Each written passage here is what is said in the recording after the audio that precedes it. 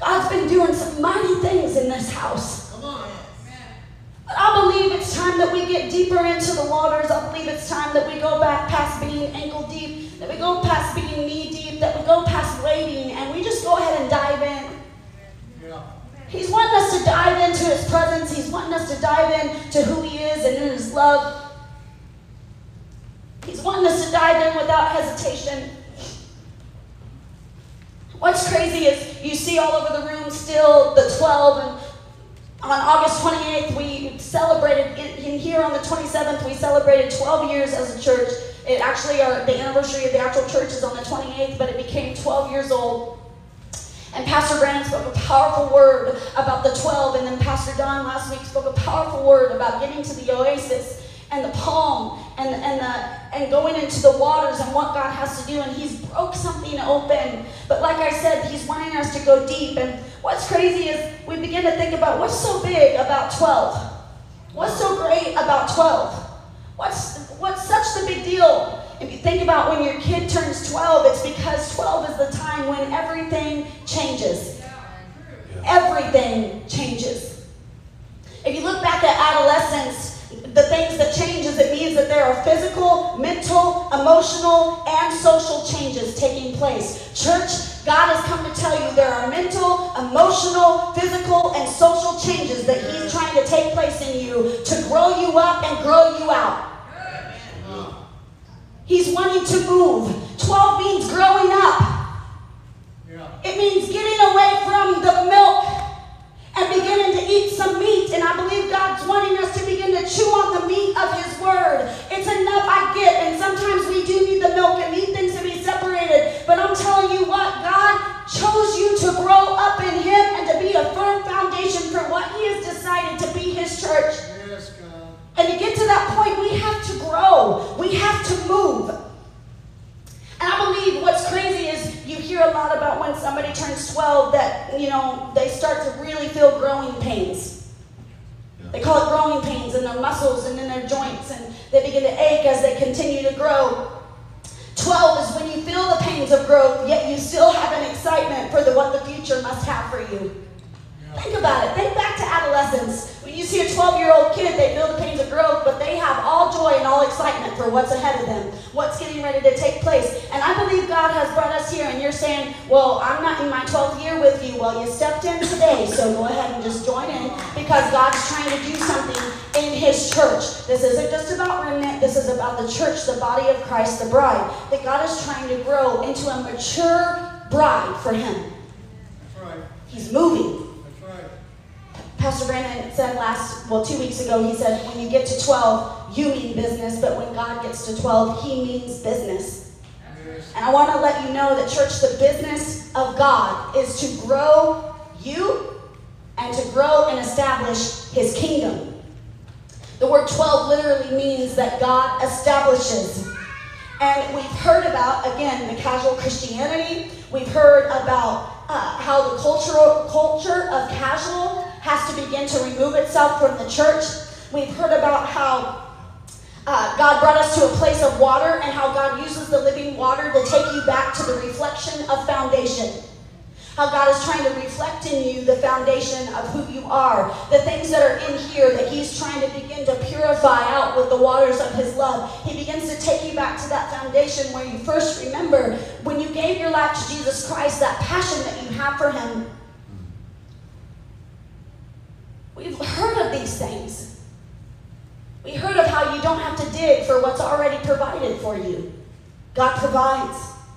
But what I hear from the past 2 weeks, that God has brought us to a place of changing you, reflecting you, and now he wants to establish you. And today we want to talk about how God wants you to be established. That's right. He wants you to be established.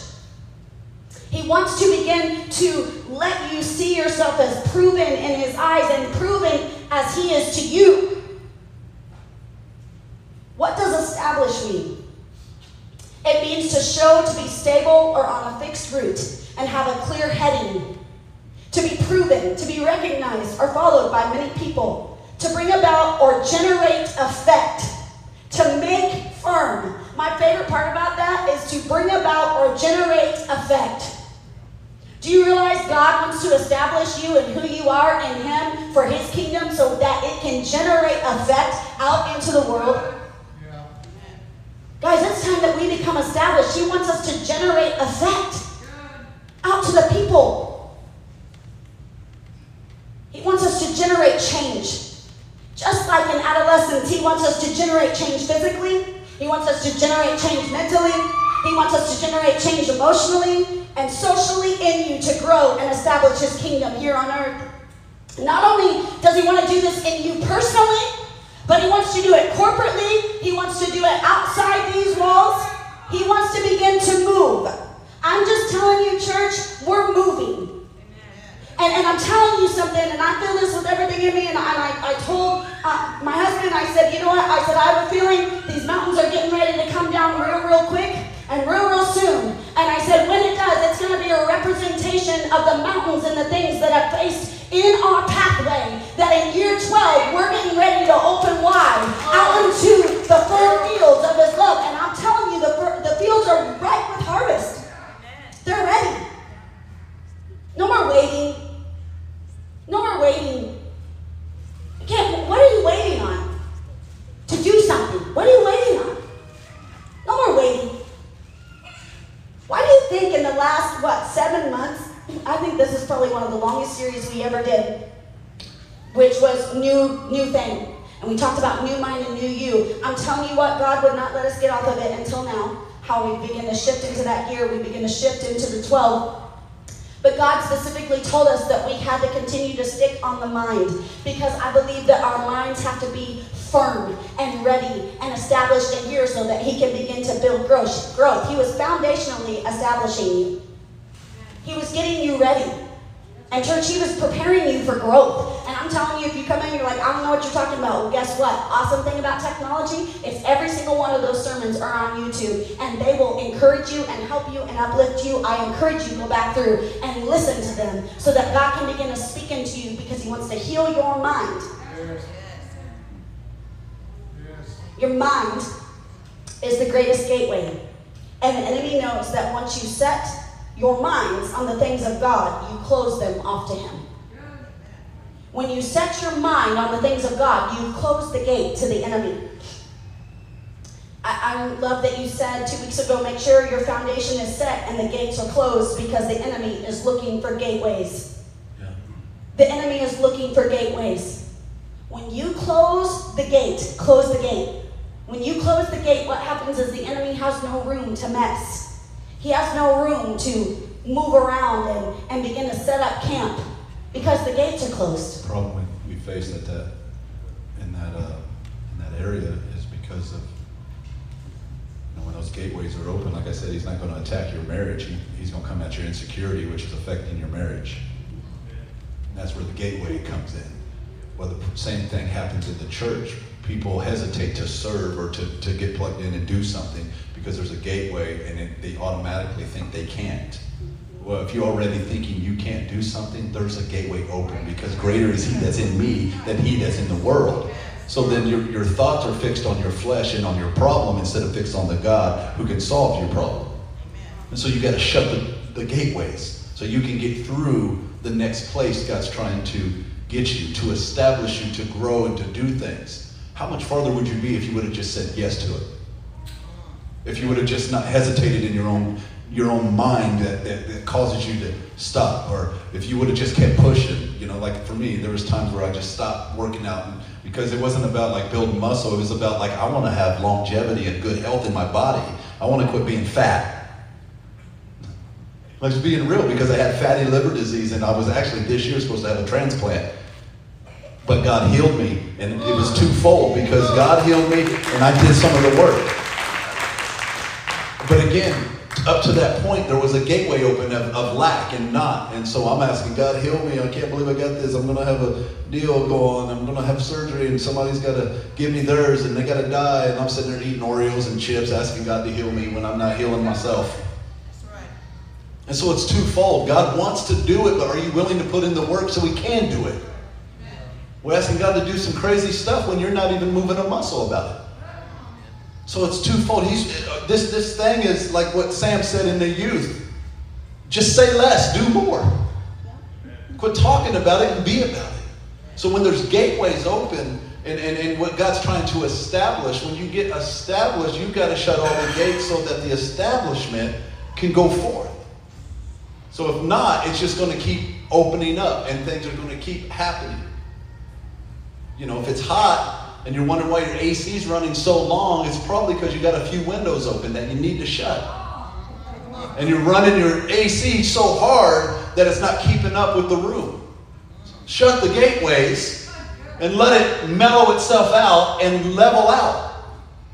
That's where we're facing. We're causing our own problem. Half of it's up. We're blaming the devil for something you ain't even shut the window on. Just get to the doors and shut them. Get to the source of certain things and shut them. Oh, they just drive me crazy. It's you that chose to be a friend with them on social media. It's you that keeps reading all the posts. Shut the door. Nobody's making you. So if he's trying to establish in all areas, then look at all areas of your life where that establishment is. Are we in here worshiping Jesus, and do we got a gateway of hell and provocative music in your ears when you go home?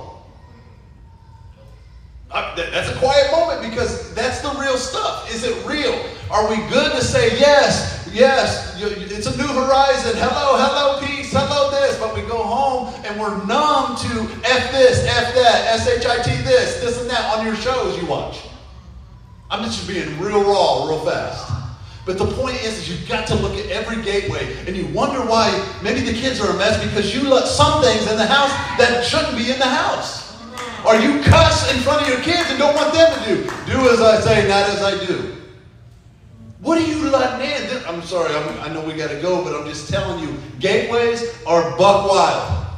Amen. And the enemy, he just wants to, and then he'll rip it wide open and destroy everything. He doesn't even like you're in this room, that you chose to walk through that gateway. Well, what's sad is we're letting everything in our gate but God. So we're telling everything else in the world that it's open to it, and when God comes, the gates are closed. But why is the enemy sometimes comfortable at your own home? You got to think about that. You got to chew on that. Sit that in the back jaw and just gnaw on that for a minute. Why? I know this whole thing is about the gateway, but I need to tell you something that you can just jot down and put in your mind and think about and go home to your family and start going through your house. That seems weird and awkward and kind of crazy, but Jesus slapping people with mud and go back 7 times and do this a few times and lay on top of this person and do this thing and be healed and touch the hem of the garment. You might need to walk through your house and decide what is in my house that's a gateway that should not be in my house. What books do I have? What movies do I watch? What things that are in my house right now? What's hiding in the drawer? What's that? Who's the devil? Oh, he's the counterfeit. So what's the counterfeit piece I have? I got stuff hiding somewhere so I can drink it, so it can numb me, so I can smoke it, so it can numb me. What is the counterfeit? That's the gateway in your soul, in your home. Think first to get into that. And that's why it says that the kingdom of God, it's at hand. It really is. It's truly at hand. And if our body's the temple and he dwells and we walk in it, that what are we allowing to still be open that should be closed? Why do we turn a blind eye to it? And then wonder later why we're still attacked by the enemy in this certain area that I've come to the altar 20 times for. Yeah, that's good. The same thing. If the same thing's happening and you blaming everybody else, you're the center of the attention of it. Where's the gate open?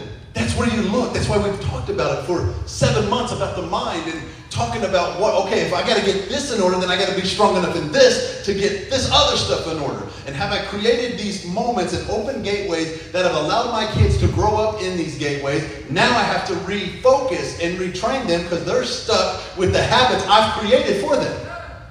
And now it's a mess. When then the enemy comes in and says, it's just too hard. Just might as well leave what's done. What's done is done. This happens with young families, and this happens with, just saying, old adults. I'm just saying my ways. It's just how it is. No, that's not. That's not how it is. God still wants to use you. The way you see life doesn't have to be that same way. God still wants to transform. See that I'm doing a new thing. See that I'm going to do something new. That I'm going to put a new road. I'm going to put a new river. If he's doing a new thing, I don't care what age you are. Get on the boat, get in the car, and get on the road. He's still doing it. But if we have gates, it locks us out. But it reminds me, just a simple analogy. Yeah. I was just thinking of this right now. How many of you have a refrigerator? No, 2 people in the room. How many of you have a refrigerator? Yeah. Right? Okay. How many of you have food in that refrigerator? Right? Now, how many of you, when you put food in your refrigerator, you leave it wide open? How many of you yell at your kids for leaving the refrigerator wide open while they're searching for everything? How many have walked out into the garage and the freezers have been left open and stuff's melting on the floor? You know, things like that, okay? Listen. That happened. God is just as simple as that. You don't place valuables in something left open to the enemy to destroy. Okay? So when God is in your heart and He is valuable to you, then you close the door so that you can keep the things that have been purchased for you, which are your freedom to be able to go to heaven and live in eternity with Him. You close the door so the enemy can't steal or ruin what has been purchased. You don't waste it. But what's funny is we don't look at God in that simple of a way because, like he said, it's just so hard. Really? It's just opening and closing a door. That's like looking at your kid and saying, dude, shut the door. Oh, I forgot. Reborn in barn, we're not putting the AC outside. You forgot that your hand was still on the handle and you opened it and then you just got something out to eat, but you forgot the refrigerator was open. Don't do that anymore. Quit using lame excuses. Quit using them. These are spiritual principles. Because... Well, when we use lame excuses, what we're saying is life is all about me. I'll do what I want. Life's all about me. Yeah. Lame. L-A-M-E. Life's all about me. I just added an extra A if you want to add it, but I'm just saying. You can be la-a. Okay? Hey, I'll tell you what, some of us are lame because we make too many excuses instead of doing something to change. We have to change. 1 Peter 5:8-10 says it this way. Be sober-minded, be watchful. Yeah. Your adversary, the devil, prowls around like a roaring lion, seeking someone to devour. Resist him, firm in your faith, knowing that the same kinds of suffering are being experienced by your brotherhood throughout the world. And after you have suffered a little while, the God of all grace, who has called you to His eternal glory in Christ, will Himself restore you, confirm you, strengthen you, and establish you. Yeah. But I want to break that down just a little bit. And you were getting into point 1 ahead of it, but it's so good. Couldn't help it.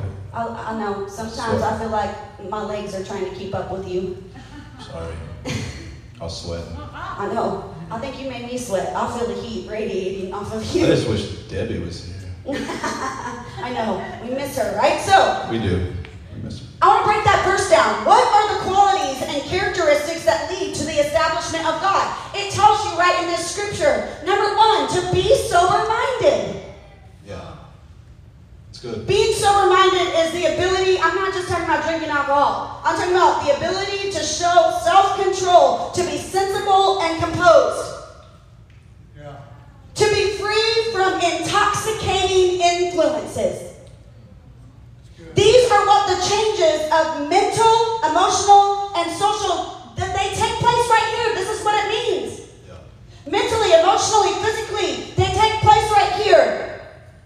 And you have to ask yourself, just like Pastor Brandon was talking about in different words, what toxic things do I allow to infiltrate my mind, my emotions, and my social life?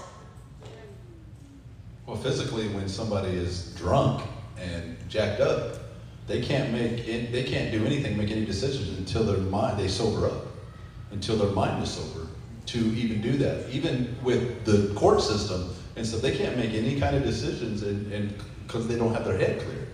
But spiritually, we get all this fog because we're I mean, how many decisions has people made based on all the anxiety and the depression and all the stuff that they're struggling with so bad, and the things that they're worried about with everybody else, and try to make decisions off of that based on a feeling that has led them down a path they should never have went down. Well, and if Christ is the government over us, because 12 means his government and his kingdom, right? Then the government of God and the government of this world, because it's trying to run itself, what's happening is you are influenced by the government of this world, and it is giving you a DUI. And guess what that means? Dying under the influence. You're dying. You're dying. Is that in your notes? No, it's not. Good stuff.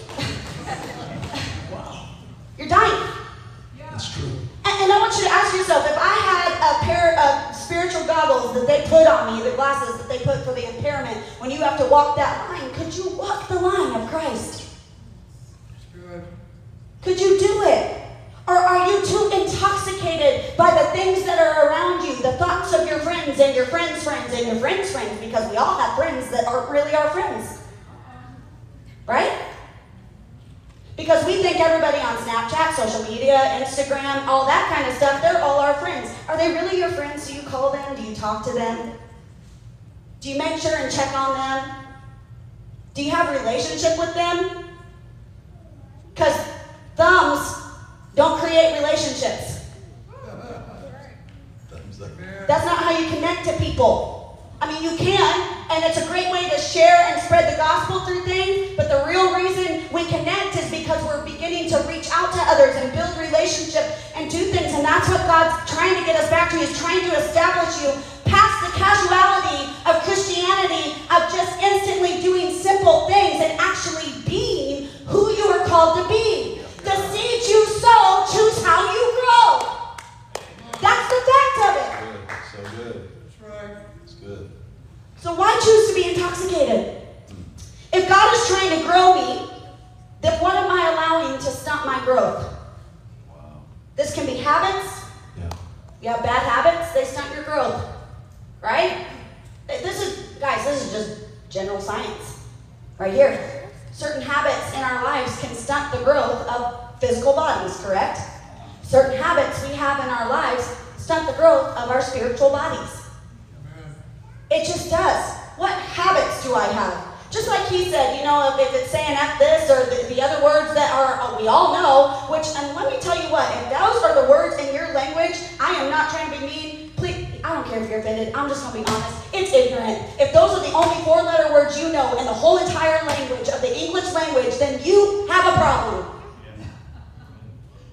If you are okay to listen to that all the time, then you have a problem. There are so many more things to read about, learn about, know about, grow about, and be about in this world besides the simple things that make us entertained. We are not meant to be entertained by the enemy. We are meant to trample on his head. Period. It's God is trying to establish something. Guys, I don't know if you watch culture and pay attention to this stuff. And I know, like, at times we're like, man, I don't want to watch the news. It's too far this way, too far that way. And, you know, I get all that craziness. But you still got to pay attention because there's stuff happening. And I don't know if you've realized in the last few years how they've portrayed Satan in the center of a lot of things.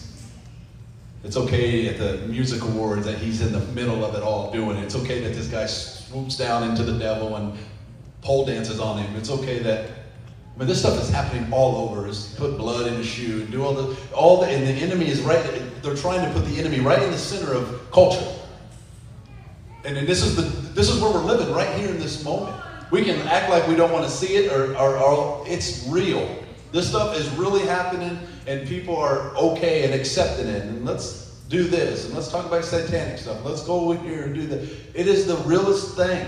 This is why it's so important to be established through the Word of God, that it doesn't go void. There needs to be a remnant. What's the Bible say? Every time there's chaos happening, they don't know what to do, and somebody raises their hand and said, "King, can I talk to you for a minute?" There's still a remnant on the north side trying to still hold the standard and still do what's right. There's still a remnant still trying to do it. That's what God's looking for, not just because of the name of the church. He's truly looking for a remnant of people across the planet to make a stand and rise up and declare the word of the Lord. He's looking for for it. There's got to be an establishment. And what's happened is, again, it goes back to those gateways that we become numb to it. Think about things back in the 70s and 80s that were barely talked about, that they're so normalized today. That you barely heard about, but now it's like, oh, it's just what it is. Oh, it's just what it is. Oh, it's just what it is today. And it's the craziest stuff, because what happens is it tries to tear down in our minds. Well, we have too high of a blood toxicity level. What's happened is, if we are covered by the DNA, the blood of Christ, then that begins to wash away all those things and get our minds into focus with Him. But until you remove yourself from the toxicity, it will continue to infiltrate the DNA that Christ has founded in you. Yeah. It will always do it. It will always. How do they test if you have alcohol in your level by the blood? Right? Blood don't lie. If you're intoxicated, right? By the blood level. It's good. Well, I believe God's trying to give you a blood check today. He's trying to ask you, what's infiltrating your blood? And maybe you need to go on a detox for a little while. And fast for a little while. And separate. And I'm telling you what, I believe now, more than ever, we need to fast things more than just food. This isn't even about just food. Yeah, you're right. Come on. This is about separating from the things of the world that try to come in and infiltrate the mind. Yes. They try to begin to seep in little ways. I won't forget that Zion asked me about a specific game the other day about getting it. If some of your kids have it, whatever, I'm not mad. He just asked me about getting Roblox. I said no, because there's some things going on with that game right now that until you pass certain levels in the dark that these kids get into that are sexual things that you have to pass to be able to go to the next level. How about no? And my son said, well, why, Mom? And I said, because I said no. Well, I don't care. You be mad at me all you want. I'm not here to be your friend. I'm here to actually be a supervisor and parent you and tell you. Now, like I said, if your kid has that game, maybe you didn't know that there's these things to them. If they do, I'm not mad. You could be a wonderful supervisor that really knows what's going on. That's okay. That's in your home. For me, right now, I'm going to keep my gates closed. I don't have room to mess, because the enemy can take a crack and begin to spread it, and spread it, and spread it. And that's why we begin to become numb, because he's come in so easily and just slipped in over time. We don't even notice him anymore. Right. Not a big deal, right? Sober-mindedness is the foundation of a strong godly life, growth, and producing fruit. If a person cannot govern himself, if he cannot master his passions, he will certainly not have a good relationship with his fellow man or God. Right. Sober-mindedness. Number 2, the scripture says resistance to the enemy. James 4:7 says, surrender to God, resist the devil, and he will run from you. Resist means to withstand and not allow something to have an effect on you. To refrain from doing or having. So pretty much what I'm hearing in this is the less you give the enemy the time of day, the more he'll choose to get away from you. This is like the bully system all right here. Schools need to hear this. Now, some bullies are awful, and they come back no matter what. But what I'm learning right here is that the enemy doesn't keep hitting on people who quit paying attention to him over and over and giving him room. Now, will he come out and attack? I'm not talking about spiritual warfare. I'm talking about just giving him room in your home. Yeah. Just the basic things. That way, when he does come to attack you, you're guarded. You're firm. You have the ability, because you don't have holes in your base camp and in your walls and in your gates that have already allowed him to get in. He already knows. Right. The more time you give God, the less time you have to entertain the devil. Come on. The more time you give God, the less time you have to entertain the devil. Right. Sober-mindedness and resistance go hand in hand. You have to have self-control to have the ability to say no when the world around you screams yes. Even if the world is your mind. You have to have the ability to say no even when the world around you screams yes. Good. Number 3, be firm in your faith.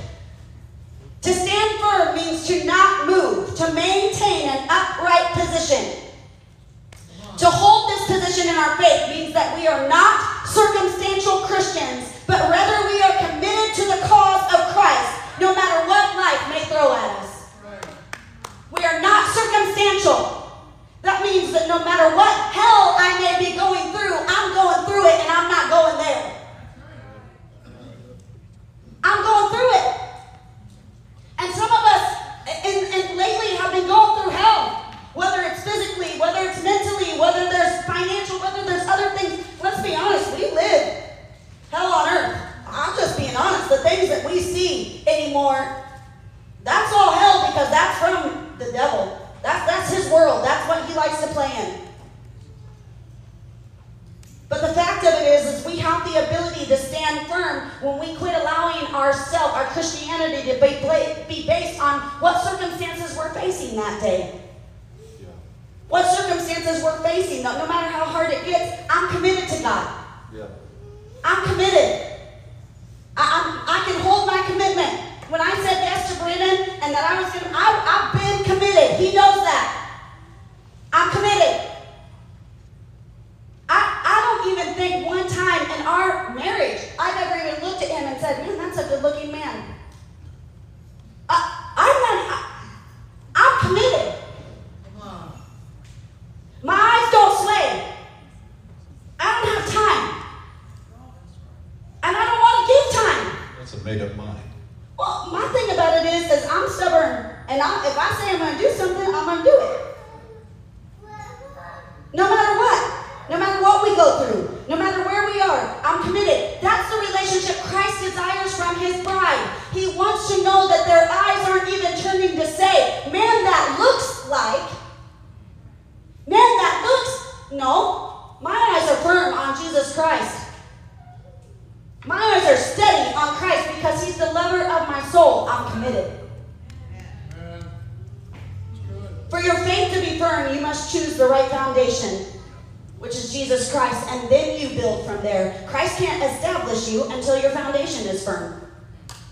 If you don't have a firm foundation, what can he build on? Nothing. Number 4, the last little part that's said in that scripture, it says, your adversary, the devil, prowls around seeking someone to devour. At first it says, be sober-minded, resist him, firm in your faith. And then it says, knowing that the same kind of sufferings. Endure suffering. Qualities and characteristics that lead to the establishment of God are endure suffering. And I know all of you are like, what? Suffering is guaranteed whether you serve God or not. We live in a world full of sin. And we're all going to suffer. Once even Adam took that bite from that fruit on that tree, it opened a world of all things that we were never meant to face. And from there on, we have been facing battles and battles. And is that fun to say? Oh, well, as a Christian, you have to know how to suffer. Well, you do. Christ suffered. He suffered. He didn't just suffer. I'm not just talking about the cross. You think there weren't times that Christ didn't feel lonely? Even with all his friends around him. He felt the weight of that. If he didn't, I don't think he would have cried out to God saying, can't this cup pass from me? Why do I have to be the one to do it?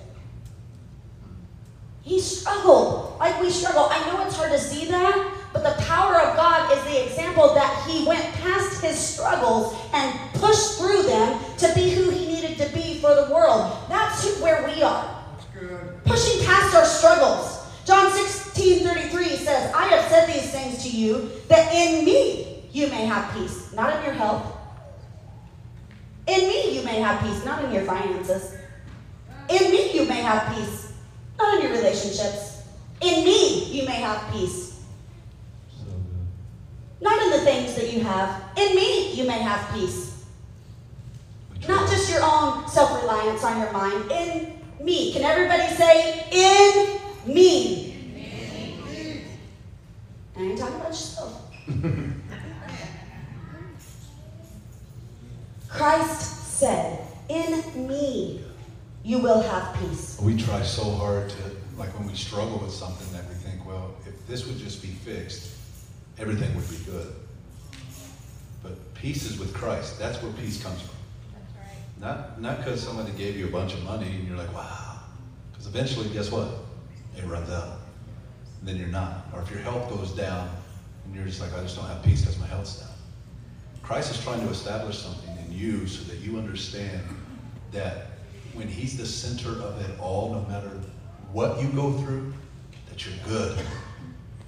If your health decides to go a certain way or something happens in the fight, that you're still good, that you have a source. That anchor of your soul is him. But too many times we chase stuff and we make rash decisions based on what we think peace is. Because I didn't have that, so I need that. Or this is happening to me, so I need to fix that. First, get to the source. That's God. Let Christ be the center of everything you do. And then watch everything else unfold.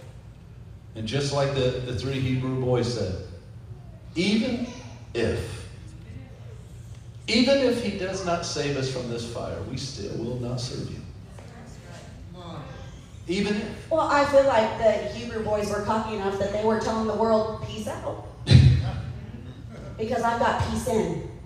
So good. I don't care about whatever's happening out here. I've got peace right here. That is so strong that no matter what I'm facing, it says, I have said these things to you that in me, say it again, that in me, you may have peace. In the world, you will have tribulation. Now, can we take note of one key word in this that said twice? Well, it's not said twice. It said once right there, but it's guaranteed. It says, in the world, you will. That's a guarantee. That's right. That's not, oh, maybe. You might. Some of you might live the best life ever, and the other of you, your life's going to be horrible. That's not how God lives. He just says, you will face tribulation. But take heart, I have overcome the world. Good. Romans 5:3-4 says, not only that, but we rejoice in our sufferings, knowing that suffering produces endurance, and endurance produces character, and character produces hope. Amen. Everyone faces growing pains, guys. How many of you feel like you're in a season of growing pains? Yep. Right?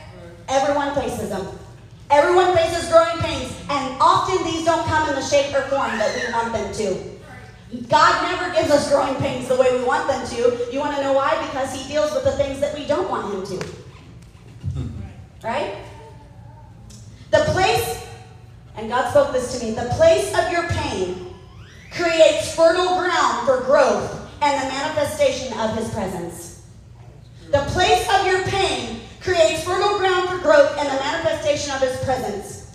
His presence then has the ability to establish you and his kingdom in you.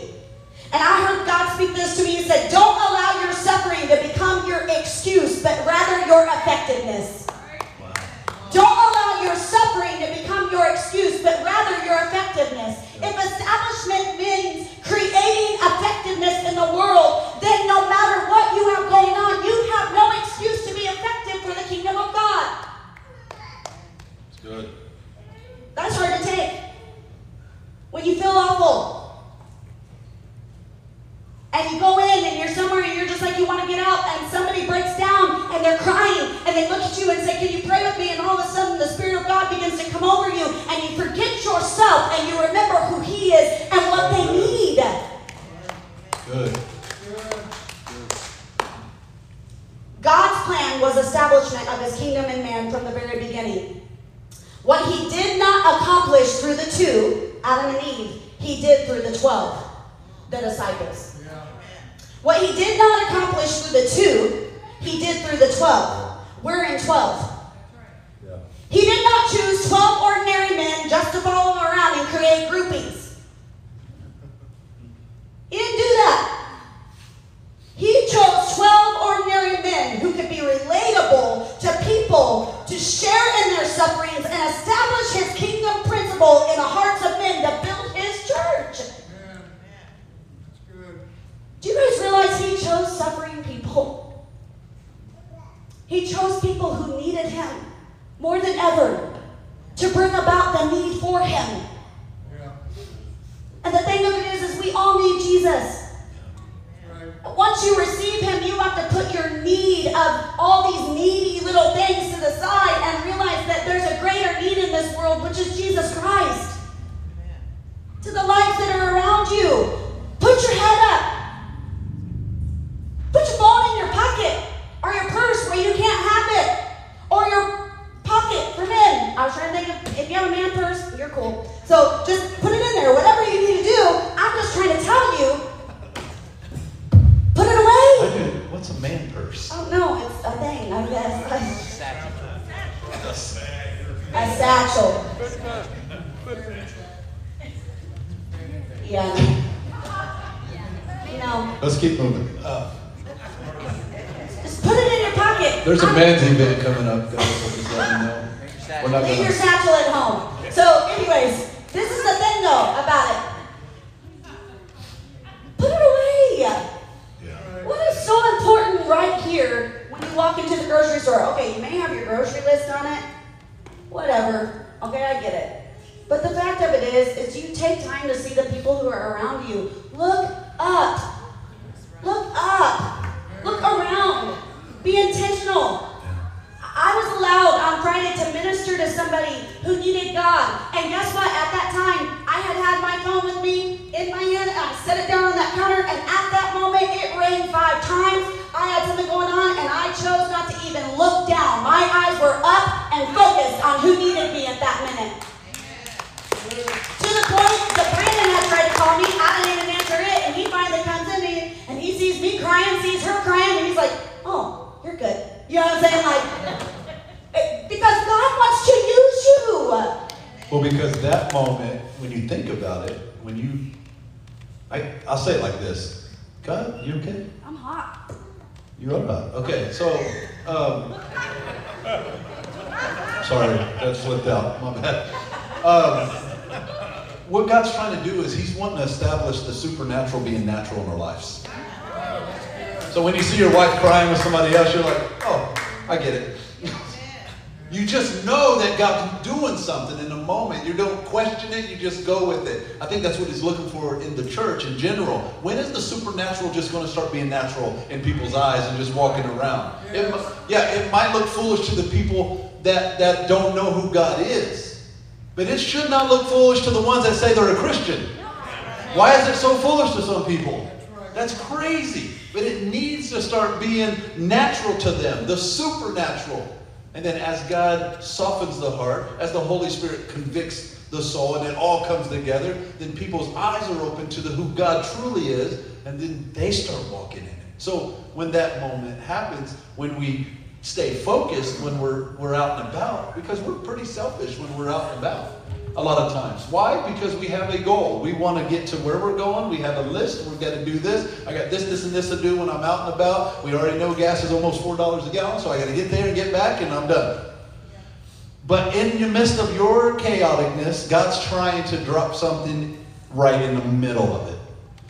Can somebody touch the hem of the garment? Can somebody see you and not see you, but actually just see Jesus in you? Because they just might need that. And maybe that's the only Jesus they actually see. Well, and it starts, honestly, let's be honest, it starts in your family. Yep. It starts at home. Yep. Take time. Yep. Take time. Put the phone down. Guess what? I love you all, but sometimes I'm not going to answer because I'm sorry, but I'm not the answer to every emergency that you have. Jesus Christ is. Go to Him first. Then maybe I might have an answer. And if I don't have an answer, I'm sorry, because I will tell you this. There are moments when this rings or will go off so much that I have to put it down because what I have in my home is ministry. And I have to focus on that as well and spend time not to answer everything. Sometimes you just got to know everything doesn't have to be answered right away. That doesn't mean that I don't love you, and if you just got butt hurt, I'm sorry. Put new pants on. Because the fact of it is I have learned anymore that the moment that we begin to just focus on what God is doing where we are and be intentional in those moments, He opens and creates time for all things. Yeah. To be good to all things. It starts. It's establishing. How do we let God establish us? 1 Peter 5:10 says, And after you have suffered a little while, the God of all grace, who has called you to his eternal glory in Christ, will himself restore, confirm, strengthen, and establish you. Amen. Number 1, you allow him to restore you. I'm not just talking about like restoring your body and everything like that. Yes, God wants to do that. But you know the restoration that God spoke to me? Restore means to bring back. Psalms 51:12 says, restore to me the joy of your salvation and uphold me with a willing spirit. God wants to restore the joy of your salvation in your life.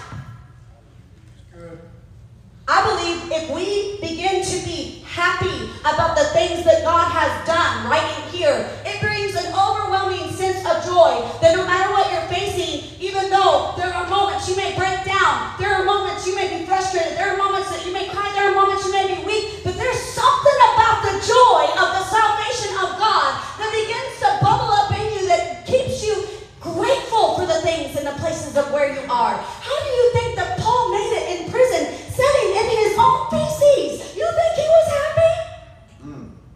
No. But something about the joy of the love of God that had changed him and rescued him and saved him. He knew it was worth his suffering. He knew it was worth where he was to reach people. The joy. When was the last time you looked back on what God brought you out of? Not to rehash it. Not to just rehash and be like, oh, woe is me, but to shame the devil. When was the last time you looked back on what God did? To shame the devil. Your testimony is your ability to share how you got through your test, and only with the help of Jesus Christ. Your testimony is to share how you got through your test, not wallow in the test that you suffered in, so that everybody else can feel sad for you and your story and forget about actually who brought you out of it. Amen.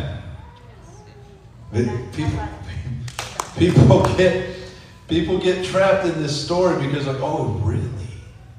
Now hold on, I get that. But if you don't bring them around to the fact like it only was through Christ. If it was just about you in this crazy story and you forget about who brought you through it, then you're just telling another story. Because you got to help lead somebody somewhere else. I know this ain't working for you, but let me tell you, Christ was the one that did this. Got to keep Christ in the center of it. Every opportunity, as you're established and you know who God is in your life, your mind is focused on who he is. I promise you this, and you pay attention to it, you can turn every conversation into a conversation leading to Jesus. Because your greatest testimony is just the basic salvation of God. Yeah. That's the greatest testimony. Not everybody has to hear every event of your story. Sometimes they just need you to shut up, listen, and tell them that God loves them. It's good. Number 2, you allow him to confirm you. Confirm. To strengthen in judgment or purpose. Yeah. When you begin to let God establish you, you begin to walk in purpose and not your own. You walk in his purpose, not your own. Proverbs 19:21 says, many are the plans in the mind of God, but it is the purpose of the Lord that will stand. Yeah. If you wonder why your plans are not succeeding, maybe they're not his plans. Come on. It's just a way to check it. If your plans are not succeeding, ask yourself, are they his plans? If they're not his plans, they're not going to exceed. And sometimes the saying of, if at first you don't succeed, try again, doesn't fit to the plans that aren't his.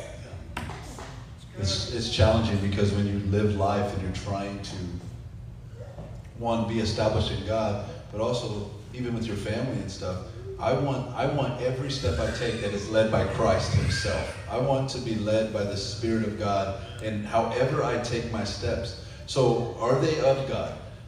And it doesn't matter. Like, just because some things look good on the outside doesn't mean that they are good for you. Does that make sense? So, it doesn't even matter about, let's just say it like job situation. It doesn't even matter about that.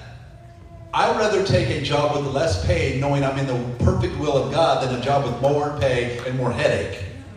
just because the money looks good doesn't mean that's what God's will was for me to go. Because I have to start thinking, I'm just not thinking about me and money and having money and doing all these things. I got to think, what's God's will in my life? Because it's not only about what I'm going to do. I know He's going to provide, but who are the people that is going to be in the path of me that I'm going to help lead to Christ? God might put you in a position for a reason that has nothing to do with finances or anything else. It just might be for some people that need Him. Are you willing to sacrifice, go suffer, so that He can get to somebody else? Because He knows you're strong enough to do it. Wow, that's mind-blowing. You've got to really take a deep look at that, because that is mind-blowing, because we chase it so much. And, can I just say something real quick? Money's not evil. Prospering is great. Having things, that's fine. That doesn't bother me. That don't even bother God. He's got streets of gold. He said the love of money is the root of all evil. Not money. The love of it. He doesn't care if you prosper. He wants you to be successful and prosper. That love part of money, that starts taking you somewhere you don't want to go. And that takes you away from your family. It takes you away from so many things. But you got to be careful, because we live in a world that is money hungry. Well, we want things to work for our favor. Yeah. Not for the favor of God, but for our favor. When was the last time you truly asked God to use you for His purpose without trying to manipulate His hand to benefit your plan? Yeah. When was the last time you just said to God, whenever, whatever, however, your plan? That's good. Not mine.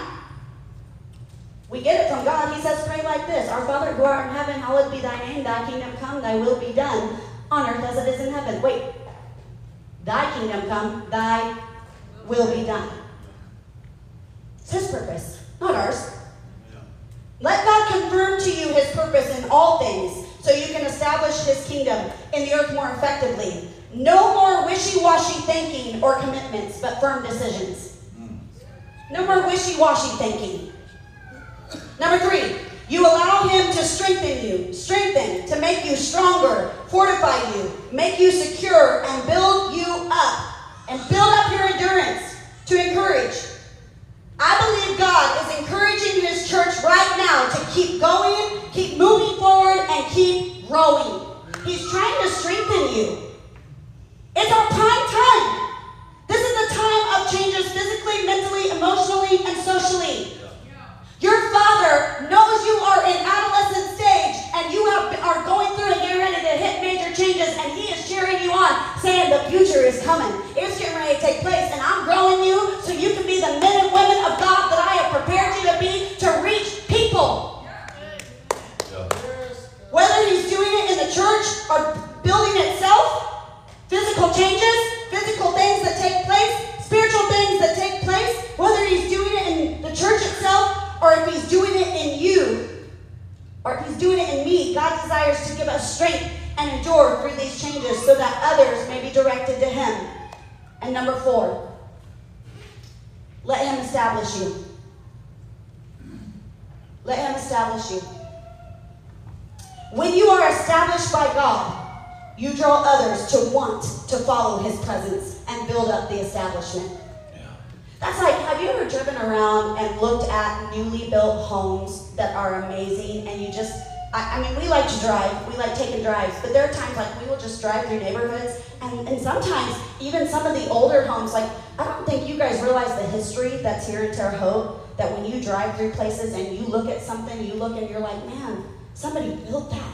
And it's beautiful, and the details are amazing. It's been established, and it's here. You know what I'm saying? Like, there's some things to look around. That's how God wants you to be to the people around you.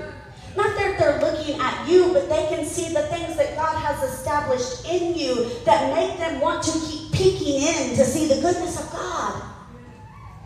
He wants them to, keep on doing drive-bys until they come to the point that they're like, hey, what do you got going on? Why are you so different? What's so good? Or just stop and begin to start talking to you about something different. They may not even ask about you. We've had it happen where people have just stopped and talked, and all of a sudden they're telling us their whole life story. What was their name?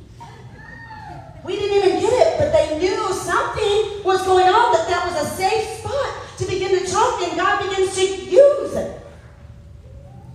He wants to show himself as proven in you time and time again, so that others will recognize him and desire to follow him. And do others see your suffering, or do they see your salvation? What do they see? Do others see your suffering? No, listen to me. I'm not saying that we don't go through sicknesses and things like that, or pain, or loss of loved ones. That's general. The Word of God says there's a time and season for everything. But if all others see are my problems and my suffering, and they don't see the salvation of Jesus in Christ in me, then I have begun to let my suffering be my excuse and not my effectiveness. And I want to be effective for Jesus Christ. When you choose to let him establish you, you become willing to generate change. You become willing to generate change and affect change in those around you for his glory and not your own. This is your year of change. So let your changes lead to establishment. A life established by God is a life used by God for whatever he wants, whenever he wants. I'm going to have to read this. What is this? Sorry. 1 Peter 2:4-10. This is in the Message. Welcome to the living stone, the source of life. The workman took one look and threw it out. God set it in the place of honor. Present yourself as building stones for the construction of a sanctuary, vibrant with life, in which you'll serve as holy priests, offering Christ-approved lives up to God. Ooh. Hold on. Did you hear that? Present yourself as building stones. See, God is He's our great cornerstone. He's our foundation. Present yourself as building stones for the construction of a sanctuary vibrant with life. Two things. It's twofold. God is trying to establish his kingdom and he needs you. Number two, it's almost hand in hand. Physically. What's God looking for? What have we been talking about? God is doing something in this house, and he's needing the people. Present yourself as a building stone. I don't know about you, church, but I'm a building stone. So present yourself as a building stone for the construction of the sanctuary. I don't know if you saw last week, but there's a sound system and some other stuff sitting right here because it got presented and it's ready to be installed. You see what I'm saying? God's trying to do something for real. And the next project this church needs, honestly, where we're going, is to get this sanctuary ready physically for what God's about to do. Physically. Mountains coming down, new lighting, new sound system, the whole 9 yards. And God's already been laid it on somebody's heart and gave towards that, which was amazing. A new digital board and stuff. But listen, present yourselves as building stones to the construction of the sanctuary. Vibrant with life. So what does that take? That takes two things. That's going to take saying, eventually, and we're going to talk more about it, eventually, I need to get one of these and see what I can do to help give to this, build this house project. To see this transform. To see more chairs put in this room. To see this whole place transform. And then I love this next part. In which you'll serve as holy priests, offering Christ-approved lives. Wait, hold on. Huh? You said... So you mean it's not just you and I's job and Mom and Dad's job and Deb's job and Sam's job and Haley's job? You need a hug. No, I'm sweating. No, but listen, can I say something? It's just not the priest. Can I say something weird that's going to maybe shake you up a little bit? When you look in the mirror and realize that you are a priest, you'll start to take note and do the things God's called you to do. In the Old Testament, priests were only allowed into the temple, into the holies of holies. They would put bells on, they would put string on, and if they dared not to hear that noise anymore, they would drag them out because something happened and they died. It's that deep. And you're saying, well, I'm not a priest. Can I shake you up a little bit? When Christ died on the cross, what tore? Say it a little louder. What tore? Why did the veil tear? That we have full access into We have full access to, it says, come boldly before the throne of God. Only the priests were allowed to go in back in the day. Jesus Christ changes the game of everything. It says, you are a priest. You have access. Only the priest. Look, I'm changing the whole thing. I'm going to dwell inside of you, and you get to come right in the inner courts with me. So read that part again. Present yourself. Yep. I lost it. Sorry. I did something weird. I'll read it from here. It says, present yourselves as building stones for the construction of the sanctuary, vibrant with life, in which shall serve as holy priests, offering Christ-approved lives up to God. The scriptures provide precedent. Look, I'm setting a stone in Zion, a cornerstone in the place of honor. Whoever trusts in this stone as a foundation will never cause to regret it. To you who trust him, he's a stone to be proud of. But to those who refuse to trust him, the stone the workmen threw out is now the chief foundation stone for the untrusting. Go ahead. A stone to trip over, a boulder blocking the way. Stop. For the untrusting of God, that cornerstone becomes a stone to trip over, a boulder blocking the way. People getting real confused real quick. Well, it's in my path. I ain't got no way. It's him. He's in your way. He's trying to get you to understand who he is. So when you understand who he is, now he's out of your way. He's walking with you. That's the problem where people, they distrust and they run from God. And now, I keep tripping up. I keep messing up. It's him. Yep. He's trying to tell you, come home. Come home. Get back. Get your stone put back in position. Build the church. Come on. Go ahead, sorry. Okay, I'll go ahead. They trip and fall because they refuse to obey, just as predicted. But you are the ones chosen by God, chosen for the high calling of priestly work, chosen to be a holy people, God's instruments to do his work and speak out for him, to tell others of the night and day difference he made for you. Hello. Testimony. Go. From nothing to something, from rejected to accepted. Stand with us. We're going to get out of here. Wow. From something. From nothing to something.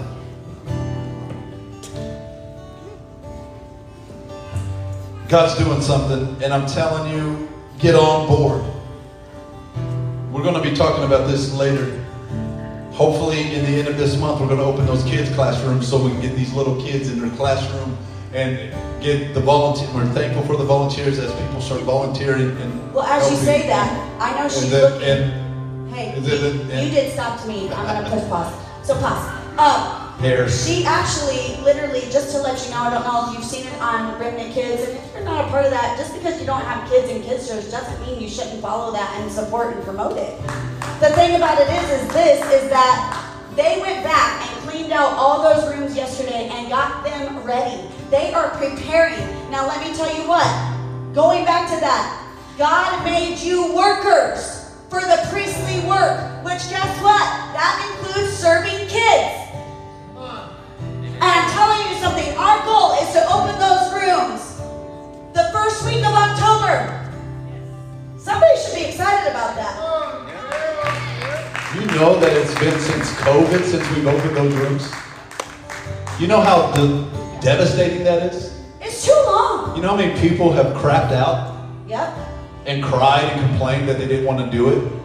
And it's just like a slap in the face to Jesus when he's holding all the kids and says, don't forsake the kids, but I can't. What gate do you have open? And that's where it's not here. I'm just saying, it's across. Go to any church and ask them about their kids ministry. And they'll tell you the exact same thing. We're struggling. Why in the heck is a kids ministry struggling when they're the generation that's going to lead the church? Which is what's sad is it's not struggling like it's really been growing. No. Those kids back there are doing amazing. Not the kids. What's sad is they are busting out the seams, and we need your help. They're growing, guys. Yep. They're growing. Yep. I'm not just saying that because I'm like, we need your help. It's like a singing broken record. We need your help. We need your help. We need your help. We need your help. We need your help. Maybe if we actually had church back there and us serving the kids well, maybe if ministry. just the worship team and everybody went back there, then y'all would come help in kids ministry. You'd freak out one Sunday if you came in here and nobody Where's was in everybody here at? because we chose to be the workers. Would that be crazy? We should do Yeah, we it. should. I'm crazy enough to do it. I've already done it. I've already left the platform and served back there. Yeah, Because the fact of it is they're important. absolutely. And I'm not saying this to guilt you into anything. No. I'm just telling you what's one Sunday a month. And honestly, if everybody involved correctly, it could be one Sunday every 2 months, one Sunday every 3 months. Because we have enough volunteers that are so overjoyed to give to the children, to sow seeds. I'm telling you what, I'm going to say it again. What you sow is what you grow. And even if they're little, at times you look at it and you're like, okay, we're trying to teach them because in the end, I don't know, you're not here early, but I don't know what was going on back there, but they were singing, they were worshiping on the mics and going off back there. But that's the whole thing. All right, honey, you're going to do a great here. You want to sing with us? Okay, cool. Help lead them into worship. And they're leading kids, their peers, into worship. Oh, did God give you something to say? Okay, well here, let's say this. Okay, go ahead and say it. You're teaching and showing them the gospel, but it's our example.